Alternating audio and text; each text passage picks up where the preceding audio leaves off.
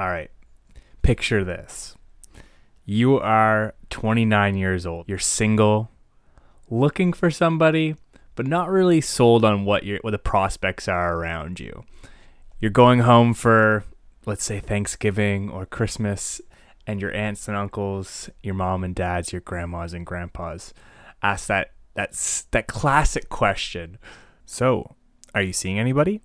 For all those at home that are experiencing a fight or flight response to that scenario, this might just be the episode for you to tune into.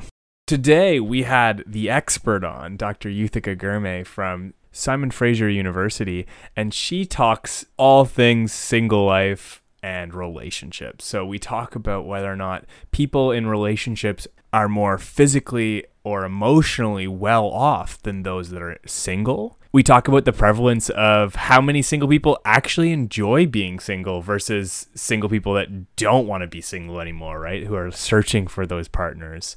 And a really interesting conversation about the gender differences and stigma associated with being single as you age, right? And you can think of, the George Clooney's, the bachelors that are the men that are, single and looking at the age of 30, they get very different treatment than women that are 30 and wanting to have kids and are single, right? So we talk a lot about that, and we break down a lot of things related to support systems and how single people have very unique support systems and social networks compared to individuals that are in couples, and how sometimes couples can kind of almost put the blinders on and avoid other people around them and just focus on the support that they're getting from that one person, right? And you can see all the issues that are related to that, and or the possible strengths of that as well.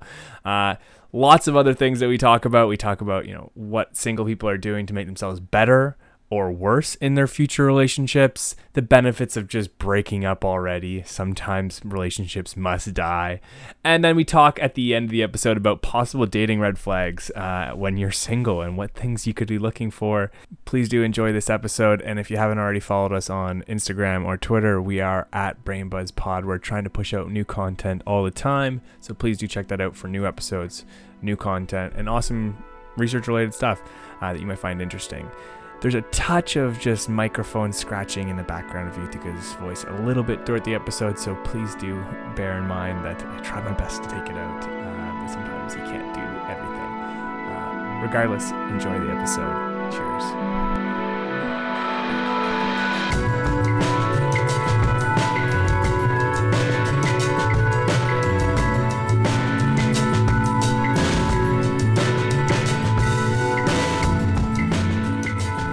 Welcome back to another episode of BrainBuzz Podcast. I'm your host, Drake, and today we have an interesting guest, someone that's kind of combative in a sense to what I'm doing within close relationships, but it's really not combative. It's actually quite, it's synergistic. Dr. Yuthika Gurme, thank you for coming on. You are someone that I've been trying to get on for years now, and I'm so glad that you finally came on.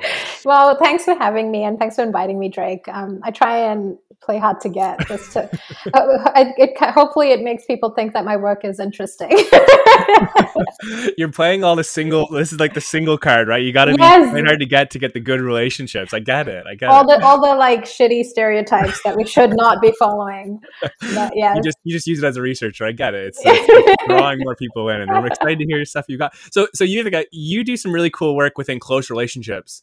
And I was first introduced to your work when we were talking about singlehood and people that are single. But you also do work within relationships and support. So tell us a little bit about what you do and how you kind of got into this work within close relationships and single people.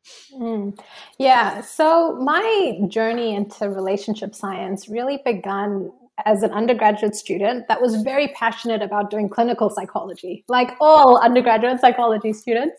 But actually, I kind of had this moment where I was taking a close relationships course, and I absolutely fell in love with it. I thought it was so fascinating that romantic relationships and close relationships can be the absolute best thing for us, but also at the same time, the absolute worst. And it was this interesting paradox about relationships that really started to get me thinking about, when and under what context are relationships good and bad. And that really drove a lot of my research that has focused on the costs and benefits of providing social support and trying to be a supportive partner, trying to foster security in relationships, all this really good stuff that we know helps relationships be healthy. But I kind of also got into this side project later in my PhD to take a bit of a step back and think a little bit more broadly about relationships and the costs and benefits associated with them. And that's kind of what led me to examining some differences between individuals who are coupled versus single. And I had a paper in 2016 that kind of asked this question of, like under what context are relationships versus singlehood good versus bad?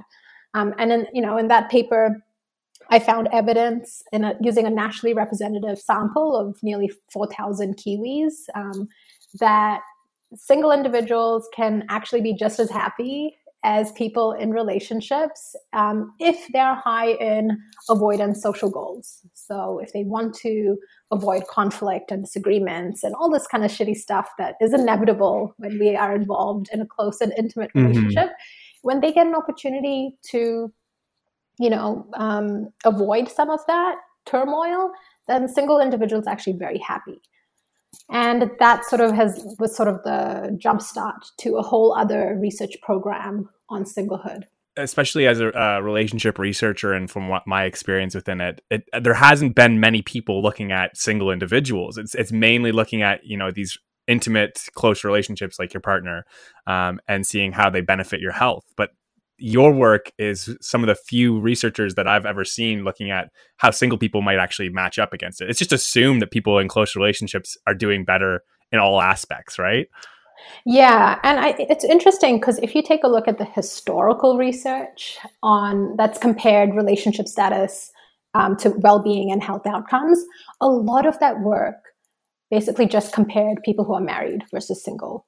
And time again, you find this work replicated cross-culturally. It's been replicated in huge meta-analyses. I've replicated it time and time again in my own work, is that there is this main effect of relationship status on well-being, that people who are coupled tend to report higher subjective well-being, life satisfaction. Other people have found differential health outcomes as well compared to single people. But here's what's problematic, is that all the research found that focused on that kind of just stopped after that.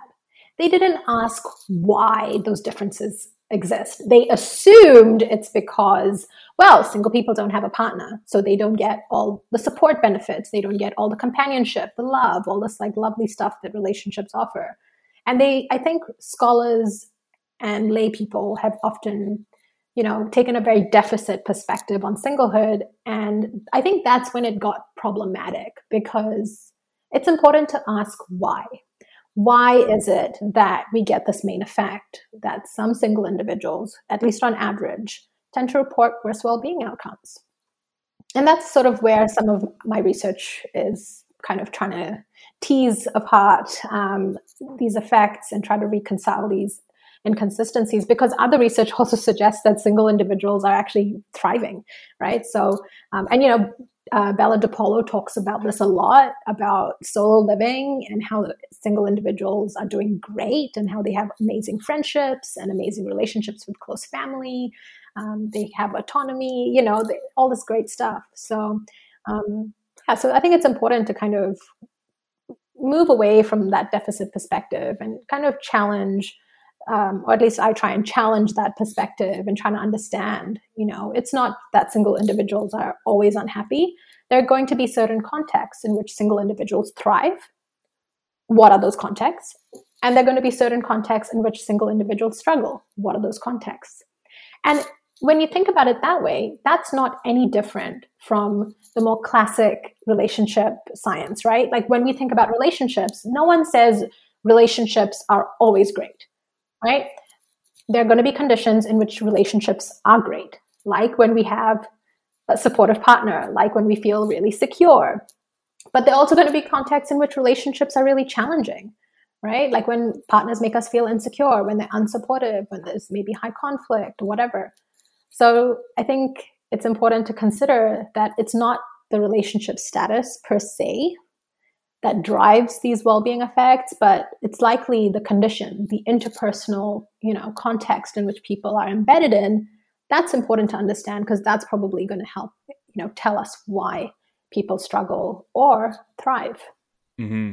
Yeah, it's just like, it strikes me that we do kind of package single people into this one group where it's like, oh, you don't want to be single, I'm sure, right? Like, you're probably just looking for a good relationship. Yeah. I'm curious, with your work, how many people are like happily single and don't want to be in relationships? Because that's probably a very different population than people that are like seeking relationships that are single, right?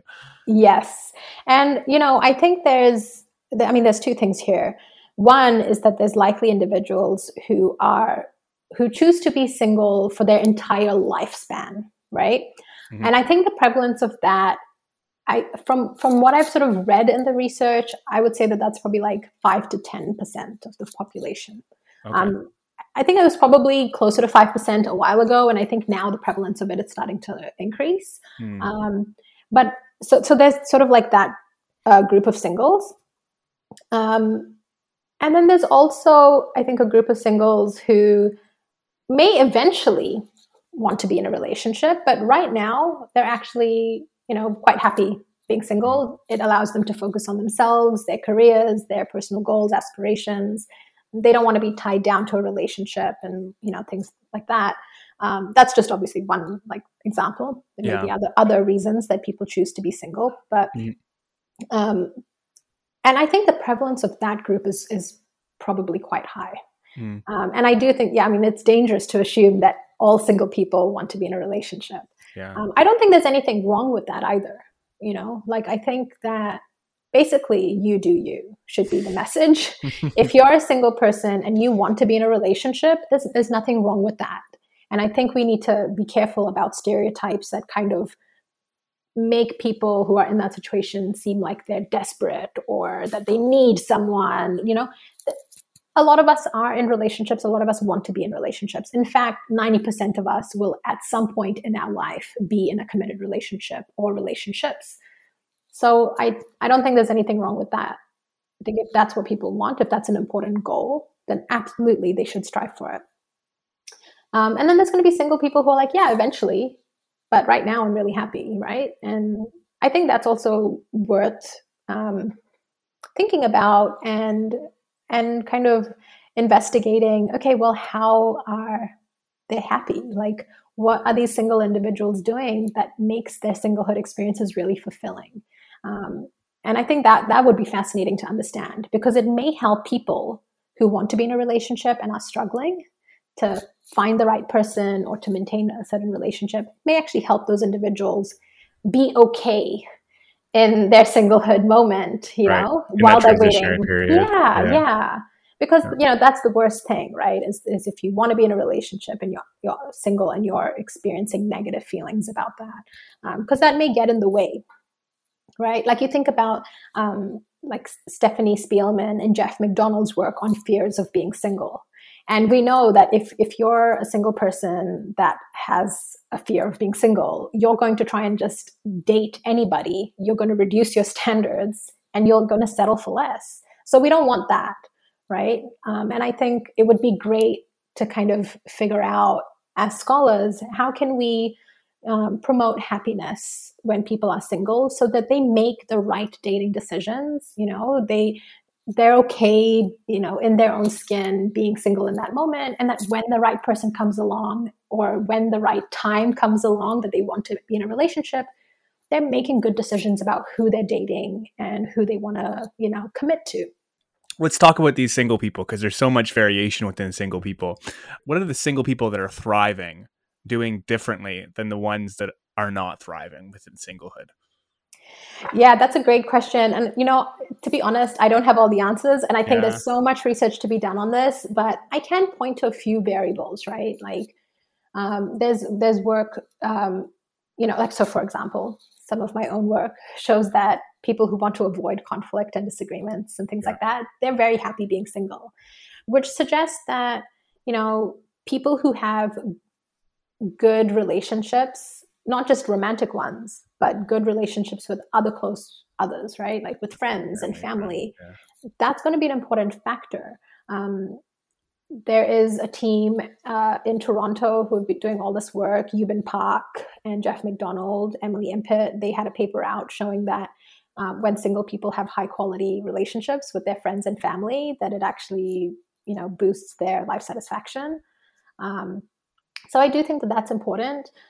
Some of my own recent work suggests that one of the reasons that single people experience low well-being is because they feel unsupported and they feel like they're stigmatized. And actually, when you're single, it's kind of this unique thing that both of those sources are from the same people, right? Like the friends that you're turning to for support are also the ones that are not inviting you to the party because, oh, it's all couples. I didn't think you want to be there. And, the parent that you want to call and ask about something important is also the one saying, well, have you found anyone yet? Time is ticking. You're like, when are you going to settle down? So I think like singleism, which is it's a term that Bella DePolo kind of started, but I think singlehood is really unique in that sense because the isms come from our close network. It can feel different to other types of discrimination. Not always. I'm not saying this is always the case, but when you're a single person, I think your other close relationships are still really valid and really important, and they have to be in a good place to help you kind of get the best out of your life. But if those are the exact same people that are excluding you and pitying you and making you feel inferior, then that's not a good situation. Yeah, absolutely. So, yeah. With this, I'm thinking to myself, there must be gender differences here. I'm thinking of like stigma and how stigma affects people. Especially you saying like, have you gotten a boyfriend yet? Or have you gotten a girlfriend yet? Are there differences? I'm sure there's differences for women depending on their age. Yeah. Compared to men, right? Like because of the biological time bomb that is, time bomb, yeah. I know you just had another child recently, but it's like, having children is a big concern for women. And I think the time contingency is a big difference for women and men when it comes to being single, and that stigma, I'm sure, might be amplified for women. Yeah, I get this question every time I talk about this topic. And it's really interesting. I have never found any consistent gender differences in my own work, but that doesn't mean that there aren't any. From my understanding of the literature, there's a lot of qualitative work of especially women talking about the different kind of like stigma associated and attached to them, especially if they're like over 30. Like this, I think it's in China, they talk about like the leftover woman. They're like a burden, right? Like, oh, we have this like daughter who's unmarried. What are we going to do with her? It's not just in Eastern cultures, I think, that have that and carry some of that sentiment. I think that's there. And I think a lot of women in their 30s and plus would probably tell you that they've had people comment about these kind of things and felt the pressure put on them to find a partner. And I think that exists in a way that's different for men, right? Like if you think about portrayals of single people in the media, it's always the Bridget Jones, like, the female singleton is always like the Bridget Jones. She's desperate for love and is like willing to do anything. Whereas the single man is always kind of portrayed as like, oh, well, he's the like eligible bachelor, the George Clooney of like all men. All the ladies want him, but he's, he can't be tamed. It's like very interesting. And obviously it's super problematic. But I think this is a really fruitful area for research.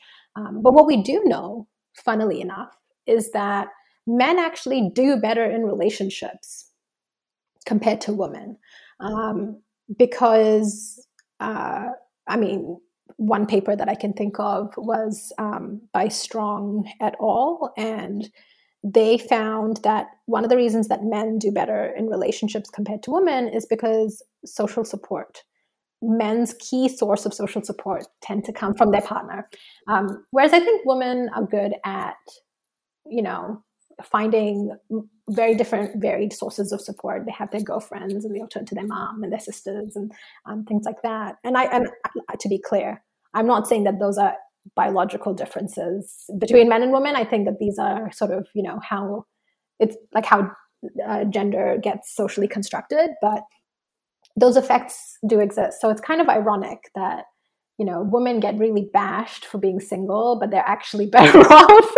But then they don't actually benefit that much from committed relationships because all of a sudden they have the burden of having to basically look after, all this double burden, like the emotional burden that's placed on women while they're working and taking care of kids and all that kind of stuff. But, oh, absolutely. Yeah. It's funny because, you say that women have more people that they go to. Everybody prefers to go to women for support. Like it's the men in these relationships. It's also the women, if they're asked, who gives you best support? It's usually other women that are giving the better support, right? Yeah, I'm pretty sure there's papers that demonstrate that women are much more skilled at being support providers. And I think part of that, and these are some other ideas that I've been kind of thinking about in my own research, is this idea of like flexibility. And I think being a good supporter is understanding that it's not a one size fits all model, that you really have to like stop, listen, take into account what the recipient is needing in that moment, and then provide support in adaptive and flexible ways. And for whatever reason, it seems that women are kind of equipped a little bit better to do that. Yeah. Yeah. I mean, definitely there's lots of cultural and, nurturing things going on that are kind of 100% allowing women to speak more to each other openly, right, about their feelings and process. 100%. I don't think that, first of all, these are all average effects. Yeah. But also it's very much how we've been taught to regulate our own emotions and then to help regulate other people and their emotions. So this is not to say that men can't be good support providers and things like that, but yeah, it's very much just like how we learn, and how it's modeled to us and all sorts of things. So. Absolutely. Yeah. I mean, I just recently, we're going down a little bit of a rabbit hole, but I just recently read a paper by Guy Bodeman that was talking about sex differences and how we respond during stress. And, another example is that they found that men were much worse at providing a good support whenever their partner was showing higher levels of emotion, whereas women were able to adapt and do fine whenever their male partners had a higher emotion. They're able to support just as well, but men falter whenever the stress is high or the emotions are higher in their partners. Not to go too far into that whole rabbit hole, but it's funny that men are generally considered to be more of like it's appealing to be single as a man, whereas women it's not. Women are just going to be, they're kind of getting shafted hard here on both ends, where it's like there's stigma because you're single, and then you're also not getting as much support generally from their man. Listen, as a woman, I can tell you there's nothing that women can do that won't be criticized. Women in relationships get criticized for doing too much or for putting their man on a leash and having like too much relational power, all these kinds of things. And then when women are single, it's like, why won't you find someone and settle down?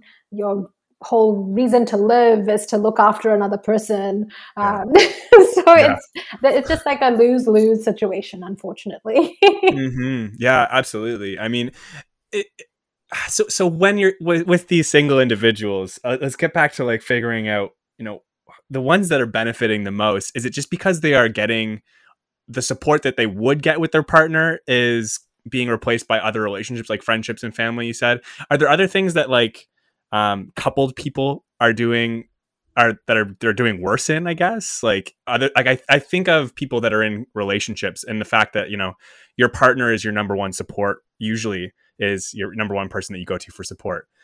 Are they neglecting other family and friend members more than single people? I imagine they would. Like, that's my perspective, at least. Yeah. And I think the empirical research would support that. So like there is research out there, which sorry, whoever's research this is, but I can't come up with a reference right now. But there is research suggesting that single individuals have larger social networks and that they also have better quality relationships with their family and their friends compared to coupled people. So I do think, and there's also actually research suggesting that when people enter relationships, their social network shrinks, which is really like interesting because you would think self-expansion theory, for example, is a big theory in relationship science. And it would suggest, well, actually, one of the reasons that we get into relationships is so we can expand our resources, right? Like all of my partner's friends now are my friends. But I think what happens, at least in early stages, and actually maybe even the later stages for different reasons, but people enter into relationships and they kind of just go into a little bubble. And I think we can all think of that friend who has like got into a relationship and it's like, oh, I'll never see him anymore. Where the fuck is Mike? Like, haven't heard from him since he like hooked up with that chick. And and then he kind of like emerges like a year later and after they broke up.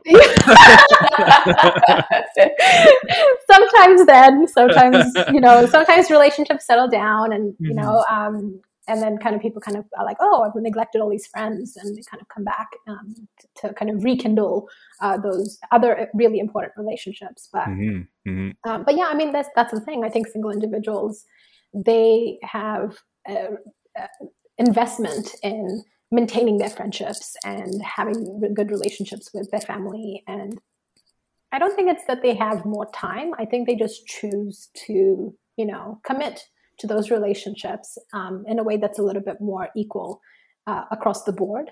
Whereas I think once people get into relationships for whatever reason, and I don't know, maybe this is an adaptive thing because this actually helps solidify a romantic relationship at the beginning stages. But couples just kind of become like a unit and they kind of really focus on their relationship. And it's interesting, but to me, it kind of makes sense because the friendships that we have and the family relationships that we have, we've had so much time to cultivate those relationships. And so maybe there's some kind of like security there that even if I do kind of drop the ball on talking to my sister or reaching out to my friend and catching up, for coffee or whatever, I know they're always going to be there because we have such long history. And then a romantic partner comes along and it's like, okay, well, this person's a new person in my life. Not always, sometimes. And actually, I think there's some research suggesting often we're friends with our partners before, them becoming an intimate partner. But I think there's some interesting sort of transitions that go along. But I think we also don't know enough about friendships either, right? Like friendships also are sometimes in a way similar to romantic relationships because they also can kind of like come and go and we lose friends and we pick up new friends and the hierarchy of best friends, good friends, great friends, acquaintances, there's so much work to be done in that. I think it's such a cool line of work within relationship research that really hasn't been explored enough. It's such a cool area. And I think this is one of the things that I'm excited about for relationship science looking ahead, because I think for such a long time, relationship science fought really hard to highlight the importance of romantic relationships and that love is not just this like, airy-fairy concept, that it's real, it has important physical, psychological, physiological outcomes. But we focused so much on romantic relationships that we've sort of neglected other close relationships like friendships, like family, parent-child relationships, things like that, sibling relationships. But also part of that, the circle of, I want to say life, but it's kind of like in a way a circle of relationship life. And actually, this is how I teach my close relationships courses, is that singlehood is an important piece of that puzzle. We are all single. We're all born single. We're all single at some point in our lives. Some of us choose to remain that way for all of our life. Some of us choose to enter relationships and then exit them, where we find ourselves single again, and then maybe enter another relationship, and then on, going on and on. But it seems strange that we've sort of neglected that piece of the puzzle. We don't know anything about those experiences, and it's so important because the mental state that we're in as a single person, and I alluded to this before, but the mental state that we're in as a single person really should theoretically dictate the decision-making that we're making when we enter into a relationship, and perhaps even how we cope when a relationship ends and we find ourselves single again.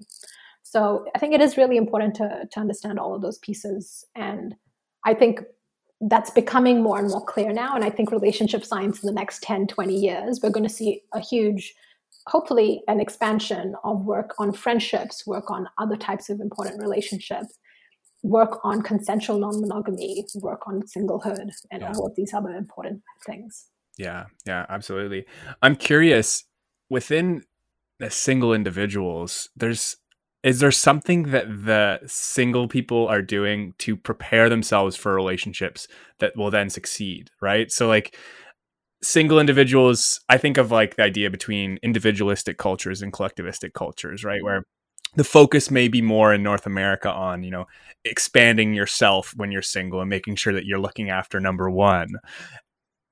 Does that kind of idea or that kind of thought, whenever you're thinking, okay, what's best for me at all times, could that be almost self-defeating if you're trying to get into relationships and you've set yourself up to always be thinking about yourself in a way, or putting yourself first? Do you know what I mean?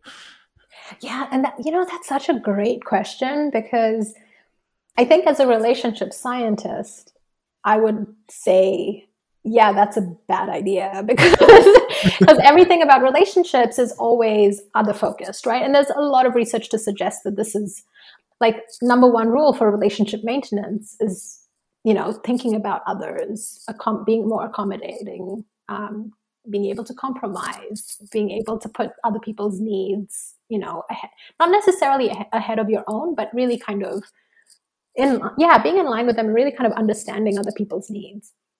So in some sense, there is I think a lot of evidence to suggest that maybe that's a good approach, even when you're single and looking to date other people. But on the singlehood side of the research and the perspectives that are coming there, I think it's also important to be authentic and also, this putting yourself first kind of idea. I think there's something important there too, right? Because you also I think it's a slippery slope if you are dating for other people, right? Then it becomes like, I'm doing this for that person instead of I'm doing this for me. And you don't want that to become, I don't know, it's almost like you're dating for the sake of dating, and it's more like the idea of a relationship that becomes motivating as opposed to that person. And what is it about that person? Well, often it's that person aligns with yourself and your interests and your passions and your life goals, et cetera, et cetera. So in some sense, to kind of play devil's advocate with myself, my single kind of perspective or singlehood perspective would suggest that there may be actually something really positive about being really clear and having clarity about who you are and what are the reasons that you are looking to date and looking to be in a relationship. And those two things don't have to be mutually exclusive. So no. Yeah, I think it's an interesting idea where you can kind of have an individual that's really focused on themselves to the point where they're super, super independent and they're still in a relationship, even though everything's about them. And then you have this overly dependent individual that's getting into relationships to please the person and not put themselves, not even worry about their own needs. And then there's this kind of fine line where it's okay, there's some interdependence, right? Yes. It's, I'm worried about my well-being. I'm worried about my partner's well-being, and how can we make this work? And I think that that's kind of an interesting link between what some researchers have looked at as relationship focused coping, right? So trying to improve the relationship over individual coping methods and things like that. As we've been talking about, there's variance within these single individuals, just like there's variance between people that are in relationships, right? Some people are doing things really well. Yeah. Some people are doing them really poorly. Yeah. And there's a lot of reflection because you have to think about what is good for you. And I think a lot of therapy really focuses on especially within couples is what are your needs? How does your partner meet those needs, and how are you meeting your partner's needs? Yeah. And if you're just thinking about your needs, you're not going to get very far. The relationship is not the issue at that point, right? It's not really the focus. And I think all of those viewpoints are so important because, and I don't know, maybe this is an unpopular opinion, but like not all relationships are worth saving. Oh, absolutely. You know? Like absolutely. I think we have to kind of be okay with this and, you know, and sit with this, that like, if I'm like this could be a really good relationship for a lot of reasons, but maybe there are some really key issues that we as a couple cannot move forward on. Maybe it's something about the way we communicate. Maybe it's just the way like they regulate versus how I regulate. And, it doesn't seem to vibe very well. Mm-hmm. And that it's perfectly fine to call it and Mm-hmm. be like, you know what?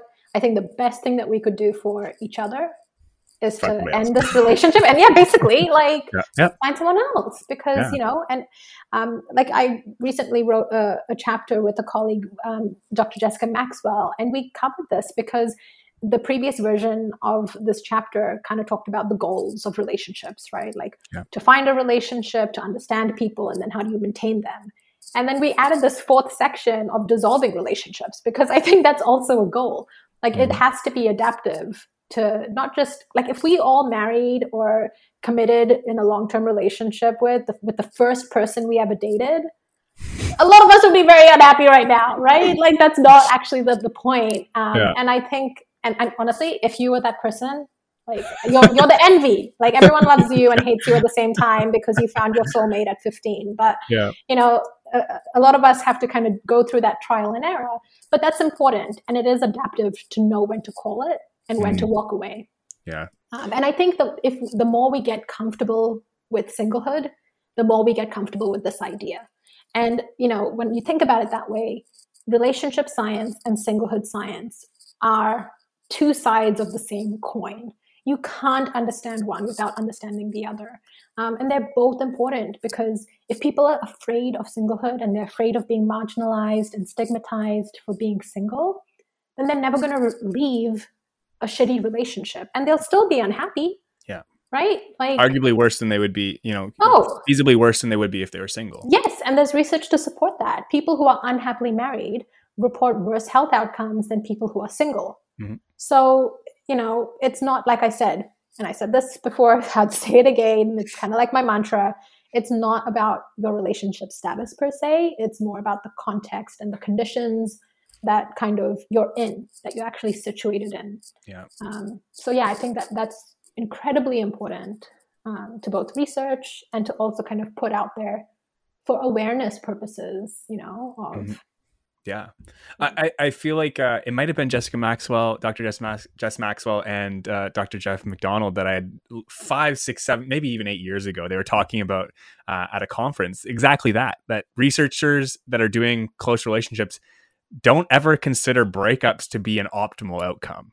Yeah. When it really, really could be, right? And I think that, we always are trying to focus on how can we improve these relationships? How can we, improve relationship satisfaction, sexual satisfaction, all these things. And it's like, sometimes it's broken and sometimes it should remain broken and just you sever those ties. But people hate to think of the fact that like, oh, they can't make things better and that, no matter who it is, they can make it work. And sometimes it's just not that, like, if you're really thinking about a long-term partnership, why would you expect that, forcing a triangular object into a circular hole is going to work, right? Like sometimes it does. And sometimes it's easy, but like, that's not going to work all the time, right? You have to like figure out like, oh, maybe one of us is a circle and the other one's like an oval. And we can put in a little work and it'll work. Yeah. But if you're a circle and a triangle, I don't think there's anything you can do. You have to just kind of call it.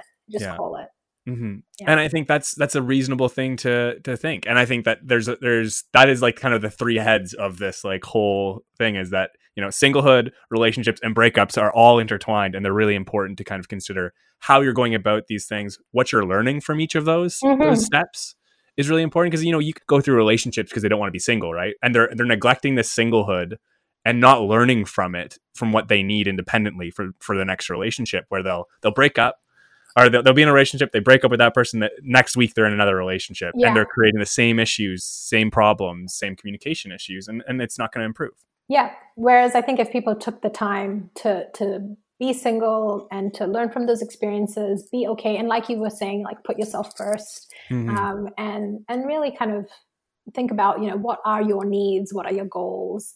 What are the things that you're good at and can offer in a relationship? What are the things that you're not so good at and, require a little bit of like, meditation, yoga, self-retreat, whatever, live, laugh, whatever that stuff is. But, do that stuff and then come back and, Yeah. Man, And yeah. to be honest, like, a lot of this does put the onus on the individual. Sure. Yeah. But relationships are also dyadic. And, I also do think that we have to kind of give a shout out to good partners too. Yeah. Hell yeah. Because sometimes you can be like, super like not good at relationships, and then someone comes along that has the patience to kind of like put up with your shit, and and then you kind of become a bit better over time. So I think, shout out to the good partners out there as well, who are incredibly like secure and stable. And we need more people like you in the world. But yeah, absolutely. So single people. I'm going to put you through a scenario here. Quick, Yuthika. Is it your scenario? No.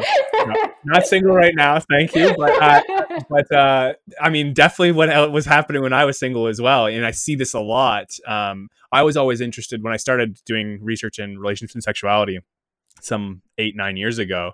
Was we were interested in how people met and how they, where they met and how quickly they had sex is essentially the research that we were looking at. And we were really curious in like looking at, this is before online dating was just ubiquitous with how people dated. We thought that people that met online would be the quickest to have sex, but really it wasn't. It was people that are meeting at bars, which is, when you think about it, makes sense. No shit, right? But the one thing I think of every time, like, as a young person or as anybody now dating, online dating is so common, and I think of these online dates and how frequently people will disclose to the person they're on a date with, first date maybe, that all the flaws that were with their previous partners. And I really do feel like there's a lot of neglect into taking that live, laugh, love approach, thinking about what you need to improve on your own off of that relationship. And I find that there's often, for me at least, it was kind of a red flag to hear people say all these issues with their partners, but never refer back to what they had done incorrectly. I'm curious as to what your kind of, I don't know if it's experience, your expertise, but what do you think about that? Is that really a red flag that they're blaming people, or is it, again, it's probably contextual, but I think that there's definitely something in my head that's going off when I hear people blaming another partner. Well, I will say, as long as it's not like something super extreme, sure, right? Like, there are some issues like IPV and things that I'm like, 100%, let's not do any victim blaming here. Yeah. But I think if it's kind of just like the day-to-day regular relationship issues that everybody kind of faces, relationships are dyadic, and I think it's unfair to just point fingers and be like, oh yeah, my exes are always this and that, and that to me seems unfair. Relationships take two, and I think that with anything, if there's something that your partner's doing that you're not happy with, it's like, they may be being annoying by leaving their like socks right in front of the laundry hamper, but they can't read your mind. And I think we know that that's never a good belief to have, that partners know what they're doing that annoys us, so that we don't like. So I think if you're in a relationship, you also have a responsibility to communicate your needs and say, like, you're doing this thing and I find it annoying or irritating or upsetting or whatever it is. So I think that's on you. You have to communicate that. But also, as a social support researcher, I also think that as partners, as good partners, if we want to get like the A+ and the gold star and everything, I think there's also a responsibility to see, if there's something I can do to support you with that. Because sometimes when everybody have things about themselves, bad patterns of behavior and stuff like that, the reason that they're bad patterns of behavior is because we don't know how to help ourselves to get past that. And so I think sometimes it helps to have a partner who says, I've noticed that every time we have a fight, you kind of just like get on your phone and you refuse to talk about it. I'll be honest. So step 1, communication. I find that upsetting. Step 2, is there something that we can do that could, make that an easier discussion to have? Like, if you would like space, I can give you space and then we can come back and talk about it. Or if there's something I'm doing that's triggering you, please let me know so that we can work through this together. And I think, that's also really, really important. So to get back to your kind of question and your scenario, yeah, I think if someone's just sitting there blaming another partner for all of their relationship flaws, personally, I would say that is a red flag. Because I think you always can do something to help. And like you can do both of those things and the relationship still end, but at least you tried. Yeah. Right? I find it's a fine line, Yuthika, when it comes to disclosing what you did wrong in your relationships when you're on first dates with somebody, but like, I feel like it would benefit both people in that scenario to be like, yeah, I could actually work on these, or I'm working on these things. And that's my perspective. Maybe people don't share that perspective. I'd like to know what my listeners think about that, because I want to improve the single experience as well. Yeah. And it's funny because, if you think about dating, I think we all have this, I think we were brought up with this like fairy tale notion of what like dates look like and out that, falling in love. And we don't want to have to think about all the annoying things that people do, right? So we kind of don't have those discussions early on. We kind of like figure it out and learn about them along the way. But I think that those are really important conversations to be had. And I think that we would learn a lot. And I don't know, maybe we would get a little bit better at finding a more compatible partner like earlier, like instead of wasting time like 3 years into a relationship and you find out that whatever the issue is, but disclosing it on the second or third date, like, oh, these are things I didn't do very well, versus like 5 months in, you're like, oh, you're really bad at these things. Yeah, and because also people have different thresholds, right? Like, and it's good to know that, because you could do something that's kind of like a minor nuisance for one person, but for another person it's like a deal breaker. So that's all really relative. And I think it's really tricky to find the right time to like have those conversations, and that probably differs. For some people, they really get into a really deep connection with someone. They feel they can have those discussions like the second or third date. For other people, it might be like, okay, maybe like a month or two in is when we sit down and have these kind of discussions. But as long as you're having them, that's important. So Yuthika, I don't want to take any more time from you. I know you're a busy woman. You've got a lot of kids that are really I've got like 20 kids just like running around in the background. I'm sure it feels that way at some time. Thank you so much, Yuthika. This was so fun. I feel like we could talk for hours, but I know we can't. I'd love to have you on another time if you have any new research out or want to have a chat sometime. This is really fun. Absolutely. I had a really, really good time chatting with you as well, Drake. Yeah. Thank you so much. Everybody has been single once in their life, so this probably was applicable to you. Either you're single right now and there was a lot to reflect on, or you can think about the last time you were single, whether it was a few weeks ago, a couple months ago, or decades ago. If you really like the work that Yuthika is doing, please do check her out on Twitter. Her handle is at Yuthika Girme, YUTHIKA GIRME. She is an absolute wealth of knowledge when it comes to relationship research and singlehood, and really enjoyable to talk to. Just a really nice person all around. If you're hopping over to Twitter to go add Yuthika, you might as well add BrainBuzz at the same time. We're at BrainBuzzPod on Twitter and at BrainBuzzPod on Instagram. If you're not already following our social media, please do. You can go ahead and share it with friends while you're at it too. That might help us out a little bit. And if you're curious about what's coming up next, the episode in 2 weeks will be with Dr. Ashley Randall, actually a returning guest, with Gabe Leon, who co-authored the paper with Ashley Randall and several other co-authors that looked at psychological distress in couples during COVID-19 across 27 different countries. So they had an insane amount of data, and they had some really cool insights onto how couples managed their stress during the peak spike of COVID-19 during March to July of 2020. Feels like a century ago. I'm sure you can reflect on what you were doing and how things were going. One thing is for sure that I can add is that I know I was insanely stressed, and I'm sure you were too. So really cool findings from them coming up next episode, and lots of other cool episodes coming down the pipeline soon enough. Thanks again for listening to BrainBuzz Podcast, and have an amazing day. Mwah.